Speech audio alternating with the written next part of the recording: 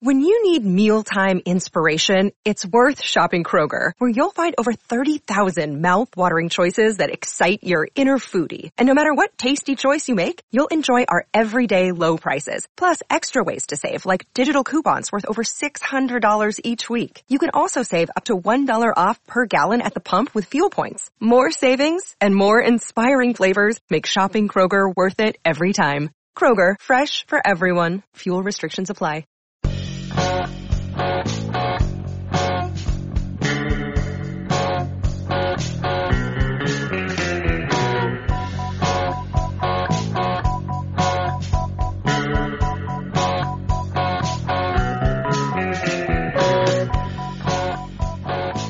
And welcome back to From Complex to Queens, Mason Avenue's minor league podcast. I am Steve Saipa, and I am joined this week by Ken Lavin and Thomas Henderson. How you guys doing? I'm doing good. How you doing? Well. Good. So, on this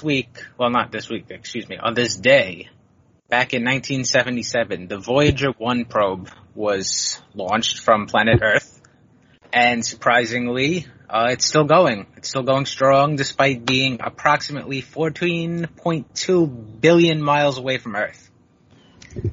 It's made it into interstellar space, which means that it's outside of the sun's gravity, which is pretty cool, and it's the most distant man-made object put in space. And it's seen a lot of things, but one thing that it hasn't seen, thankfully, is aliens. Now, if it did, and we happened to encounter aliens by some chance, and they came to invade Earth, who would you want to lead humanity's fight against the aliens? The fight against them? Yes, because of course we have to fight them, because that's just how we are. So first up, we have Will Smith from Independence Day. Next, we have Tom Cruise, who's in not only one, but two alien invasion movies where he was the hero. He was in Oblivion in 2013, which I do not remember, and he was in Edge of Tomorrow in 2014, which I do remember.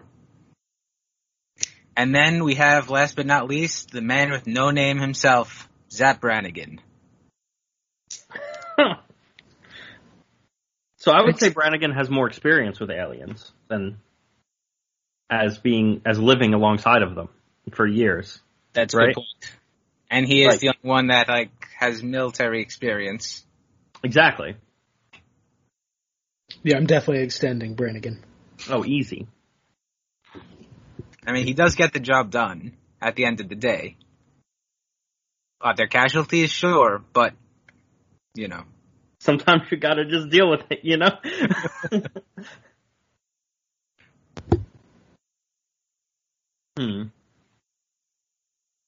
So yeah, I think he's the easy extend. Agreed. Now, between Will Smith or Tom Cruise, I'm not really sure, because in Independence Day, Will Smith did kick a lot of ass, but he did need help to kick said ass. But I would say that shows the sign of someone who is humble enough to realize when they need help, and he wins. You know what I'm saying? That's a leadership trait. Exactly. I don't think that's a negative. I think that's a positive. So he gets my vote. I'm trading Tom Cruise. Yeah, no, also, I haven't seen either of the Tom Cruise movies, so. Me neither. Yep. Oh. That works then. Tom Cruise, goodbye.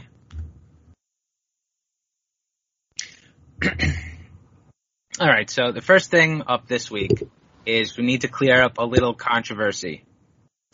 Apparently, the people of Rochester really like From Complex to Queens, because I received not just one, but two emails from Rochesterites, Rochestertarians, about comments that were made last week regarding the garbage plate. So, according to the Rochester Red Wings website, a garbage plate is, quote, a mix of meat, in parentheses, burger or hot dog, on parentheses, home fries, macaroni salad, and topped with meat sauce. End quote. Okay. Now, I took that last part, meat sauce, to mean pasta sauce. Yes, that's what I would also think. Yes, okay. So apparently it is more of like a chili. Apparently a restaurant called Nick Tahoe Hots is where the original recipe originates from. They're still in business, and on their website, the recipe says that their sauce is a mixture of spicy mustard, chopped onions, and their own signature hot sauce. So we're talking Midwest, like Skyline chili stuff. No. I mean, there's no, like, meat in it. That's true, yeah. Spicy mustard, chopped onions, hot sauce, whatever the meat is that they want to use. Apparently their website has a whole bunch of different meats. You could put chicken, you could put burger, hot dogs, sausages, I don't know. And then they also add baked beans to the mix, which the Red Wings do not include in garbage plates. So I might have been mistaken about that part, but I will go down on record. I was not mistaken about the fact that just sounds bad. I'm sorry. It's just an odd mix of foods. Like, I would never think to add all that stuff together. It's the macaroni salad, really. Yeah. I mean, mix up all that other stuff, meats and potatoes and hot sauce and mustard. That sounds good, but you go wrong with the macaroni salad. I don't know. I feel like if you put the macaroni salad on the side, that would be fine. Like, alongside of this, I would understand a little more. But to put it all together is the interesting part to me. Yeah, that's a big no with that mayo-ness. And also the baked beans. I don't think that goes too well with all of that. Because they're baked beans. Like, it has that kind of sweetness. Mm-hmm.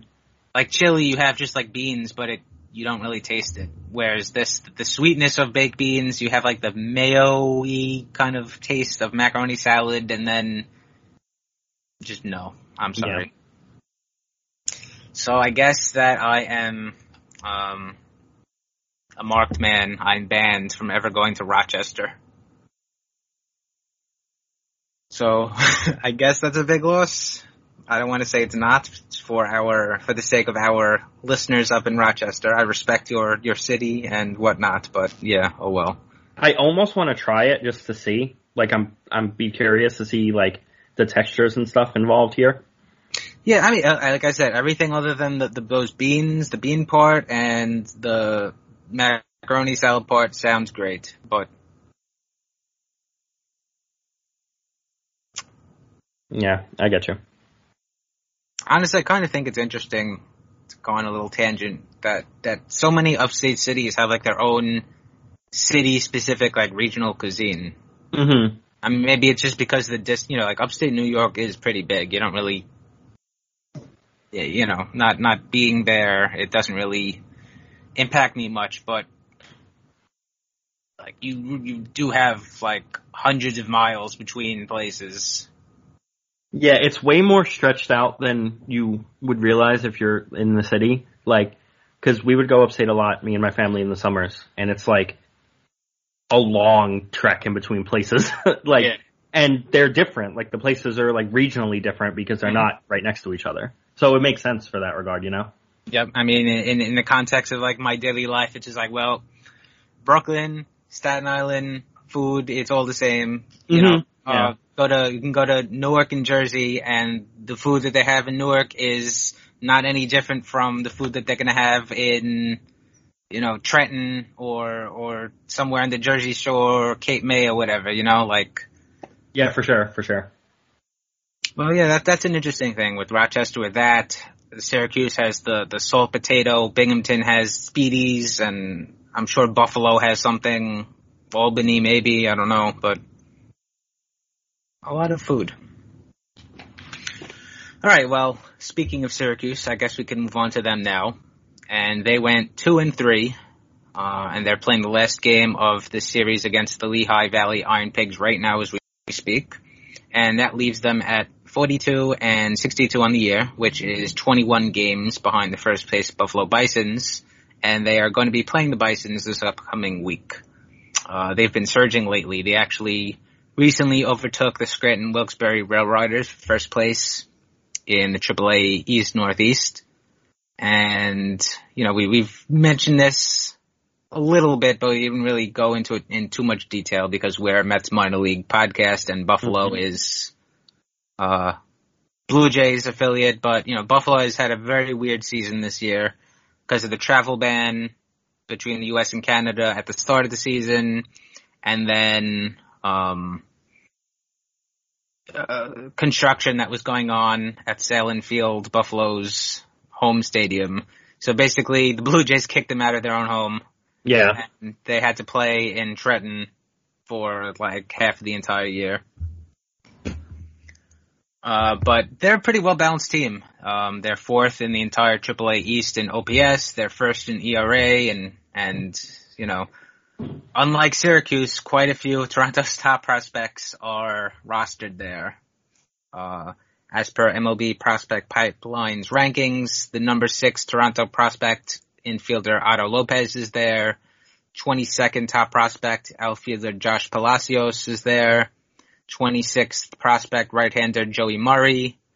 And then the last 3, 28, 29, and 30 are left-handers Zach Logue, right-handers Bowden Francis, and right-hander Curtis Taylor. Yeah, it's a fun team. And then in addition to those guys, they've also had 3 guys who were at one point or another considered top prospects but fell off lists. You have Forrest Wall, Logan Warmoth, Richard Urania, and then 2 guys that have graduated onto the majors recently who spent a lot of time with Buffalo, Kevin Smith and Nate Pearson. So that's a good team. Yeah, they're good. I'm not liking Syracuse's odds. Those teams are always fun to see your minor league team play, just because you get a grasp of other prospects and other top ones, and you get to see legit guys from another system. That's always nice. One thing though, I can't vouch for the accuracy of the where those players are in reality, because sometimes national lists are kind of questionable. Things change too. Yeah. I mean, we're talking about 22, 28, 29, 30 on their list. If you look at the Mets' list, it kind of is funky. So, and team lists could be deceiving in that regard. Mm-hmm. But yeah, hopefully Syracuse does okay. Hopefully they win at least one game. I think they should be good for at least one game. Yeah. One team that I could tell you with 100% certainty is not going to win that did not win any games last week was Binghamton, because their entire series against the Richmond Flying Squirrels last week, the whole thing got the kibosh because of coronavirus. So they're supposed to play Portland, the Portland Sea Dogs, this upcoming week, and I hope those games actually get played, because quarantine period for the coronavirus is supposed to be 2 weeks. I don't know who actually was testing positive, who's just exposed, who needs to quarantine, all that kind of stuff. But I'm assuming that some portion of the Rumble Ponies is going to miss another week, and that's going to suck. Yeah, I would assume that they play with a shortened roster until those guys are back, whoever tested positive. Binghamton is right within striking distance of 500, so conceivably they could finish the season strong and get to 500, so that'd be nice. Totally suck if they're not able to, because guys aren't able to play. Yeah, it depends on who tests. Let's see, there's 7 games under 500. They have 13 games left, and they take a run, but they could do it. Yeah. They're 9-8 against the Sea Dogs, and then they're 3-3 against their opponents in their next series, which is also the final series, the Reading Fighting Phils. So there is a chance, but definitely going to be tough. Portland is a pretty good team. They've been jockeying with the Somerset Patriots for first place in the AA Northeast ever since going on a 15-game winning streak in mid-July. They are in the league 4th in OPS and ERA, whereas the Rumble Ponies are not. Yeah. So, it's not like the Rumble Ponies are going to be able to dominate them, or the hitters are going to dominate the Portland pitchers or anything like that. Best player on Portland, easily Tristan Casas, Boston's top prospect, or second best prospect, depending on where you want to put Marcelo Meyer in there. Then they also have two other prospects that are in Boston's top 10, right-hander Brian Bello and right-hander Brian Mata, who's actually on the DL right now. And then a bunch of other guys that are in their top 30. There's left-hander Chris Murphy, our old friend Josh Winkowski, Thaddeus Ward, right-handed pitcher. He's also injured right now. Catcher Rolando Hernandez, and great name for an infielder, Cameron Cannon. That's a great name. Mm-hmm. 80, great name right there. He's not technically a top prospect on any lists at the moment, but Jason Groom also just got promoted there, and you know, whatever he is at this point, he can still strike out a ton of people. So he's still a dude who's interesting, just because like there's the name value there. Jersey's own. Yes. Ken, what's your take on the entire Jason Groom nonsense that was going on? I don't really have one. Mm. I mean, he's going to pitch in the big league someday, even if it's more Zabucky-ish rather than, you know, top 10 draft pick. I mean more as a representative of New Jersey. Oh, he's from way down south, so I'm different. Okay, that's kind of like the funky part of Jersey. Yeah, he's from Barnegat, I believe. That's way down there. So I don't vouch for them. I don't know what happens down there. Not your people. No. You think that the Rumble Ponies can get to 500? I have my doubts, unfortunately. Likewise. All right, moving on now. Speaking of doubts, the Brooklyn Cyclones, and they went 2-2 against the Wilmington Blue Rocks with one game canceled because of the hurricane, and they're actually playing right now. The rubber game of the series as we record, and I think like Francisco Alvarez led it off with a home run, so that's kind of good news. But they are 41-63 on the season. This upcoming week, they're going to be taking on the first place Hudson Valley Renegades in another bootleg no passion Subway Series, because who the fuck cares about Wappinger Falls? But regardless of the excitement or lack thereof, as compared to the games of the Cyclones and the Staten Island Yankees, the Renegades really have kicked the Cyclones' asses this year. Brooklyn is 9-20 against them. Part of that is because Brooklyn's pitching hasn't really shown up. Yeah, their pitching is rough. And part of it is because the offense has kind of been very streaky, very, very hit or miss. And also, though, credit where credit's due, the Renegades do have a really good team. Top Yankees prospect, Anthony Volpe, he's their starting Jersey's own. That's true. He's from a better part of Jersey, I know. He's from closer to where I live. Yeah, Morristown. Yeah. I won't comment on if it's better or not than Barnegat, but closer to where I am. In addition to him, there's also catcher Anthony Wells, outfielder Everson Terriera, right-hander Beck Way, outfielders Jake Sanford and Elisha Dunham, and right-hander Matt Sauer, who are all in the top 30 on MLB's prospect pipeline list for the Yankees. So yeah, I don't know. The Cyclones really felt like they've been dead in the water since like the first month or so of the season, despite having Alvarez, despite having Mauricio, despite at one point having Beatty, despite having now Palmer and Peraza. I don't know. What do you think has gone wrong here? I think we've all gone to at least they can't pitch. Yeah, I mean that's what it comes down to. You think it's just the pitching? Yeah, because like even in games that they lose, they'll score like 4, 5, 6 runs sometimes, and then it just doesn't matter because they're just losing games because they don't have any pitching. And it's hard to consistently win games when you have to score a bunch to win, because sometimes you just won't. Even the Dodgers will get shut out. Like talking about Major League, so like it's hard to hit, and you can't constantly just rely on guys hitting over and over again. Sometimes it's just not going to happen, and you need to win other ways. See, kind of like I think when rosters were released and everything like that, we knew that like the Brooklyn pitching was not going to be great. But At least I know I figured anyway, like, okay, the stadium will cover some of that up. And if you look at like the rosters in the last couple of years for the Cyclones, they really haven't had great pitching, but there usually has been like one guy that kind of has anchored everything. Yeah. And, last season it was Garrison Bryant, of all people. Not that he's bad, but, I mean, he's not a bona fide top prospect kind of guy either. They had Harold Gonzalez a couple of years ago.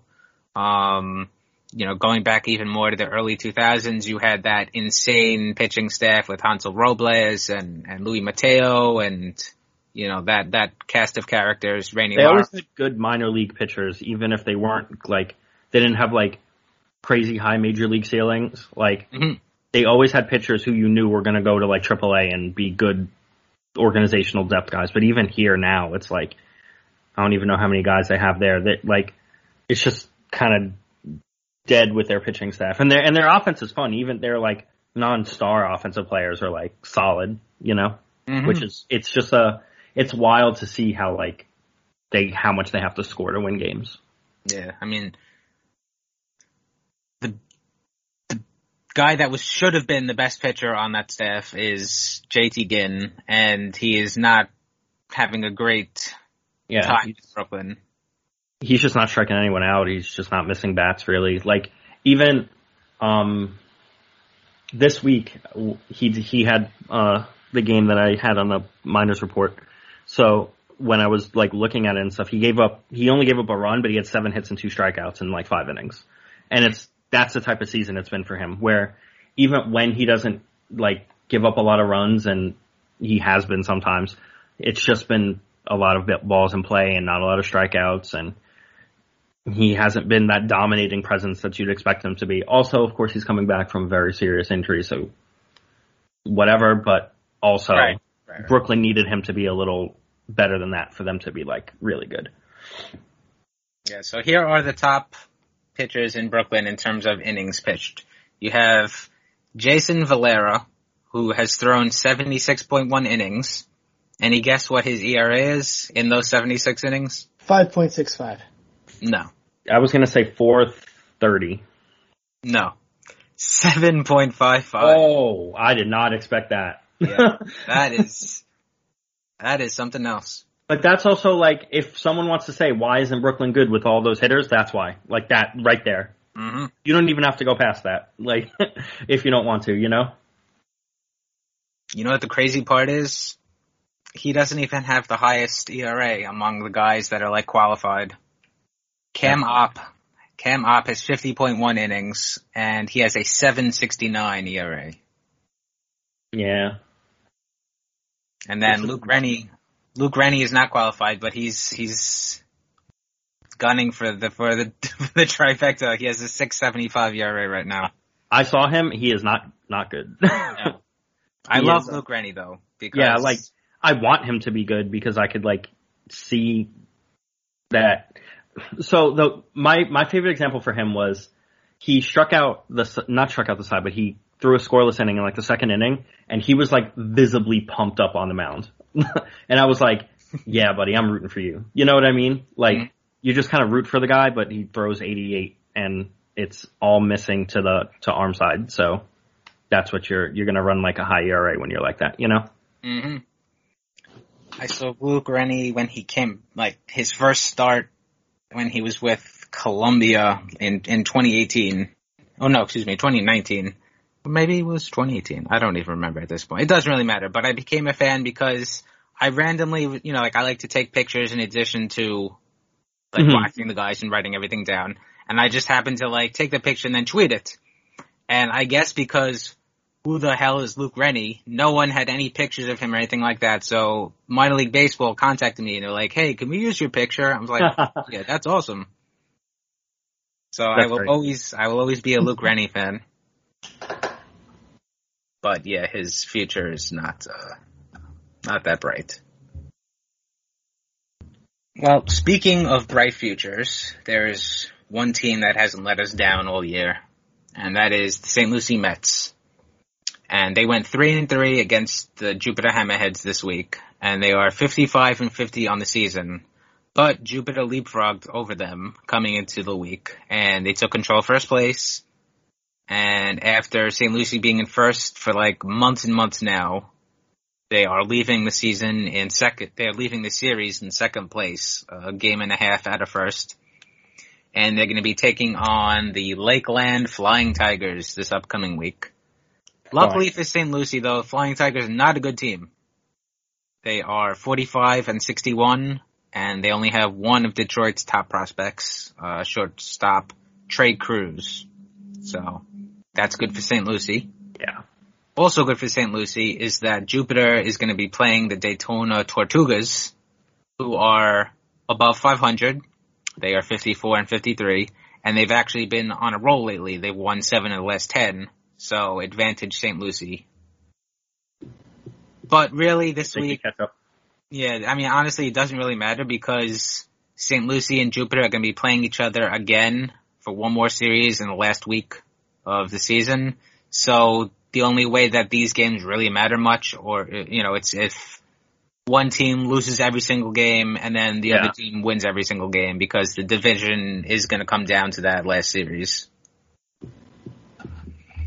But St. Lucie is I don't know, it's less of a good team now that, you know, the Jalen Palmers, the Perozas, the Gins have been promoted, but they've been chugging along, and they've added those newish draft guys, but they haven't really been performing too well. Kevin Kendall has, right? He's the only one. Yeah, the hitters have been doing all right. Yeah. But the pitching is, you know, struggled a little bit there.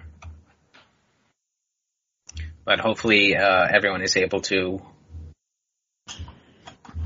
keep things going for just another week or two, at least to end the season in first in the playoffs, because we've seen enough collapses in our lifetimes. We don't need to see enough minor league teams doing that too. Also, just making the playoffs is nice for the kids. Like, they'd all rather make the playoffs than not, I'm sure, even if the minor leagues is still about development at its core. Like, you still want, like, the Brooklyn Cyclones of 2019 probably really wanted to win that Penn League World Series, you know? Oh, yes. Or whatever it is, championship, not World Series. I'm sure that there's also financial incentive in there for them, too. Oh, yeah, of course. And unfortunately, like, that matters so much. Because fucking Major League Baseball doesn't want to pay players, because they're a bunch of assholes. But yeah, the end of the year is coming up pretty soon. Kind of a bummer.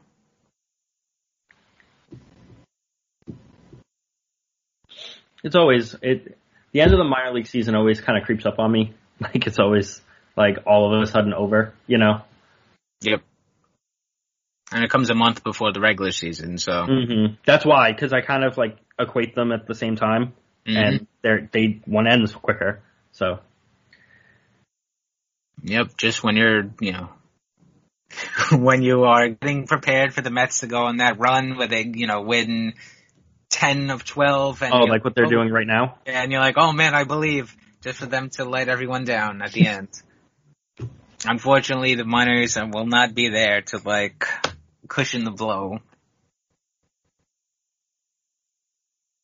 Well, now let's move on to, that guy, where we talk about a Mets player that we probably have forgotten. And the guy that I picked this week is someone that you guys probably have forgotten.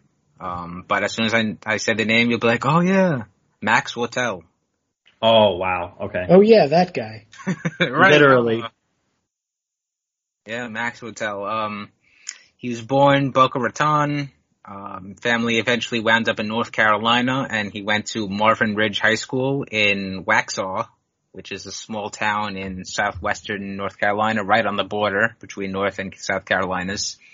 He was really good in his senior year there in 2015. He helped the Mavericks go to their first ever state championships, and he posted a 0.54 ERA in 65.1 innings with 19 walks and 120 strikeouts. So, love those strikeouts. He was considered one of the best players in North Carolina and one of the best left-handed prep pitchers in the upcoming 2015 draft. And sure enough, he was picked pretty early. The Mets selected him in the 3rd round of that draft. He was the 88th player overall. And he did have a commitment to Arizona State, but the Mets were able to buy him out of that. They signed him for a $775,000 deal, which was about $100,000 over slot value. And he had a solid fastball curveball combination for a young pitcher, but really it was the crazy mechanics that he had that and added a ton of deception to his pitches that really made him look like a good pick at the time and a good addition to the organization. And he did look good in the limited time that he had with the GCL Mets that year. And then he got bumped up to Kingsport in 2016, and he looked pretty good there too. And then at the trade deadline, he was packaged alongside with Dilson Herrera, who was our, that guy last week. Look at that. Continuity, love it. And so he went to Cincinnati in exchange for Jay Bruce in a trade where I think everybody was unhappy and everybody thought that they lost, so. Yeah, pretty much. That's usually the sign of an actually fair trade or just a clusterfuck. I mean, I think it ended up being fair at the time for not at the time in hindsight, because Herrera and Wotel were, as we're going to say, not much of anything, and then Bruce had a solid half season.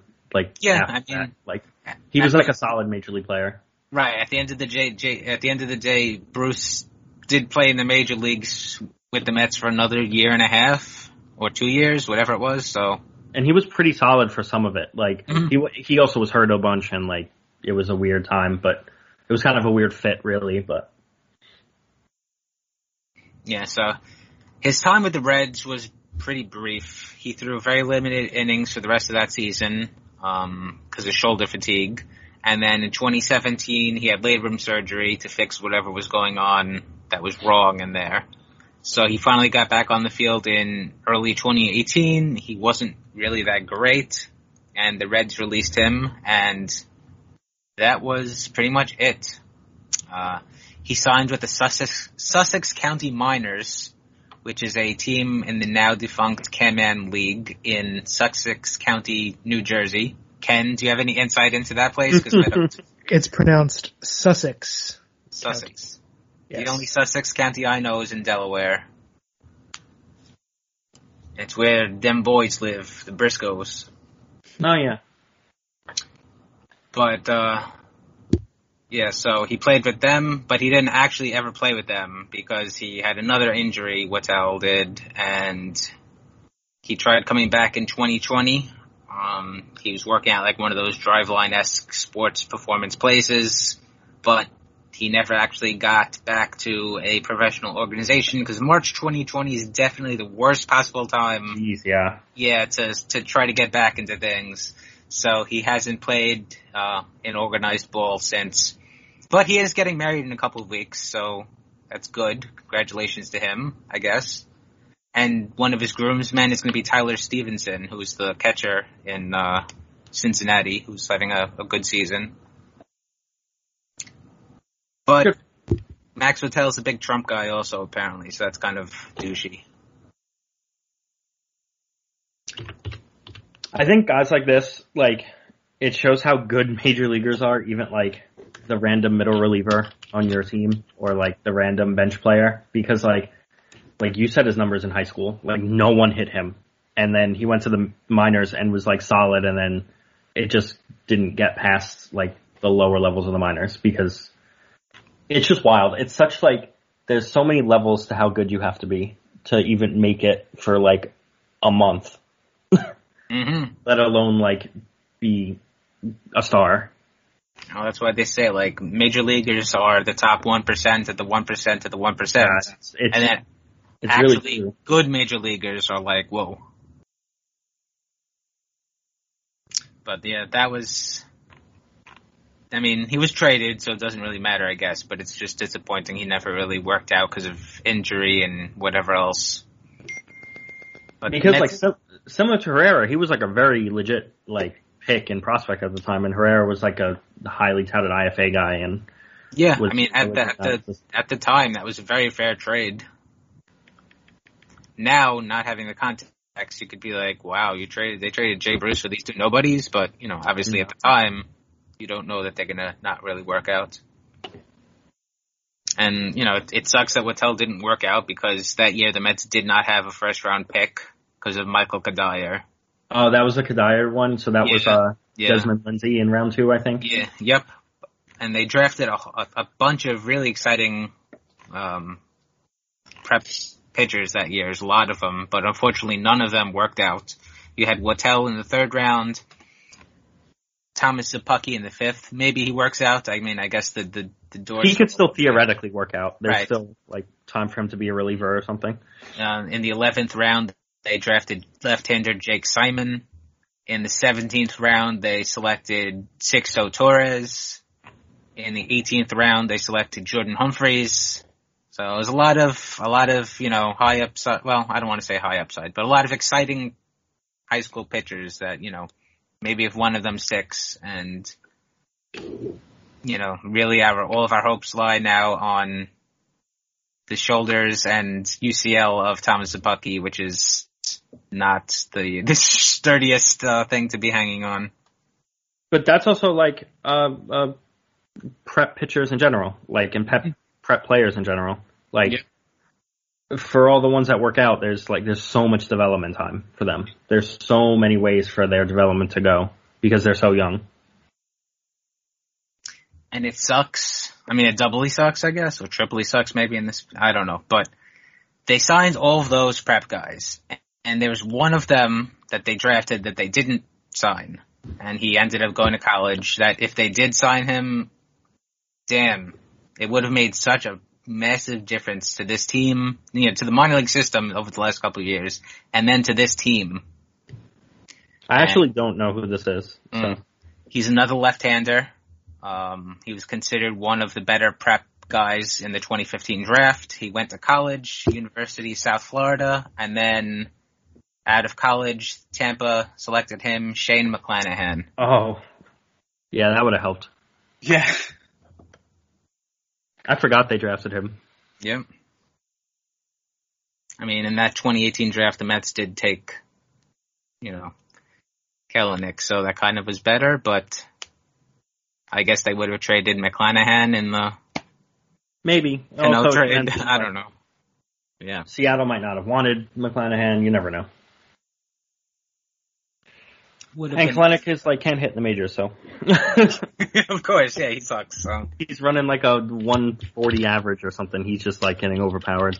Let's look at Jared Kelenic's Fangraphs page. Yeah, it's not good, Ken. No. He's clearly a bum, and if the Mariners were smart, they would just send him back to the Mets. And he honestly, I don't know what you do with him though, because he's very clearly not he's above AAA at this point. If you send him back down, it's just gonna, I don't want to say waste everyone's time, but yeah, there's nothing more to be gained really. Yeah, but also he's just not. He's just getting out in the majors. He's not doing anything. He's not really hitting the ball well, so I don't know what you do in that situation, which is a different topic for a different time because that's a more, long form, prospect development question, and we've been on for a while. You know what I mean? It's hard because there's no level in between. He either has to hack it here or you have to figure it out some other way. That's for the Seattle Mariners version of this podcast to figure out from what, let's see, what are their... From Tacoma to Seattle. Isn't that a 10-minute walk? Probably. That's Seattle Mariners. Where is their complex? Arizona? I would assume so. So if we're doing from Complex to Queens, they could do, there's a lot of trees out there, right? So we could do from Complex to Trees, and that's Washington State. Wadum push. From Modesto to Mariners. From Modestins to Mariners. I like it. But yeah. All right.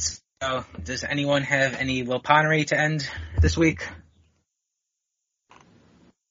Not that I could think of, which is probably not true in real life, but none that I've encountered in my recent days. Yeah.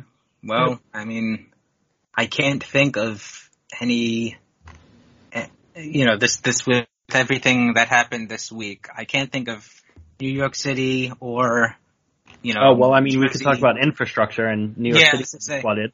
I can't think of how they did anything with their responses bad, per se. But, with the amount of flooding that I got, with the amount of flooding that people have gotten in general, maybe we should do more. Ken, how was it for you? Because I know you're out in Jersey, and it was... So I'm on the top of the hill in Hoboken. Oh, so you were fine? Nice. Yeah. The bottom of the hill was real bad. Yeah. So... Well, I'm at the top of the hill too, and that didn't stop my house from being flooded. There's literally a hurricane, evacuation, the school, this is school across the street from me, and they are the designated hurricane, flooding, whatever evacuation place, and everything here just flooded because the amount of rain that came down that the sewers and whatever else couldn't just handle. Yeah. So, yeah, it would be nice if maybe... we can invest a little more in infrastructure and whatnot. I understand previously New York not having any of this stuff because before global warming really started in earnest, we didn't get these things. My entire childhood, there was no, especially I'm from Brooklyn specifically, so we just never got this stuff. Mm-hmm. But now it's starting to happen so often, you can't just be oh, well, it doesn't happen here, because now it very much does happen here. I mean, literally in the span of a week, we had 2 different hurricanes. Yeah, at some point, you're gonna have to realize that things are changing as a city, and you have to start not letting the subways get flooded and people's basements get flooded every 3 or 4 times a summer, because that's just not sustainable. Mm-hmm. Although I had work the very next day, and the R train was running, so God bless the R train. Yeah, I was on the train the next day too, and it was fine. So even though I hate the R train because it's slow as fuck, but the R sucks. It does. Alright, if anyone has any questions, comments, or whatever, you can send us an email at our email address from complextoqueens@gmail.com. You can follow us on Twitter and shoot us questions there. I am at Steve Slipa. Lucas is at elvlajos343. Ken is at KenLavin91. And Thomas is at SadMetSeason, SZN. Subscribe to the podcast wherever you get your podcast from. Rate and review it. And of course, we thank you for listening. And we will be back next week. So until then, love the Mets. Love the Mets.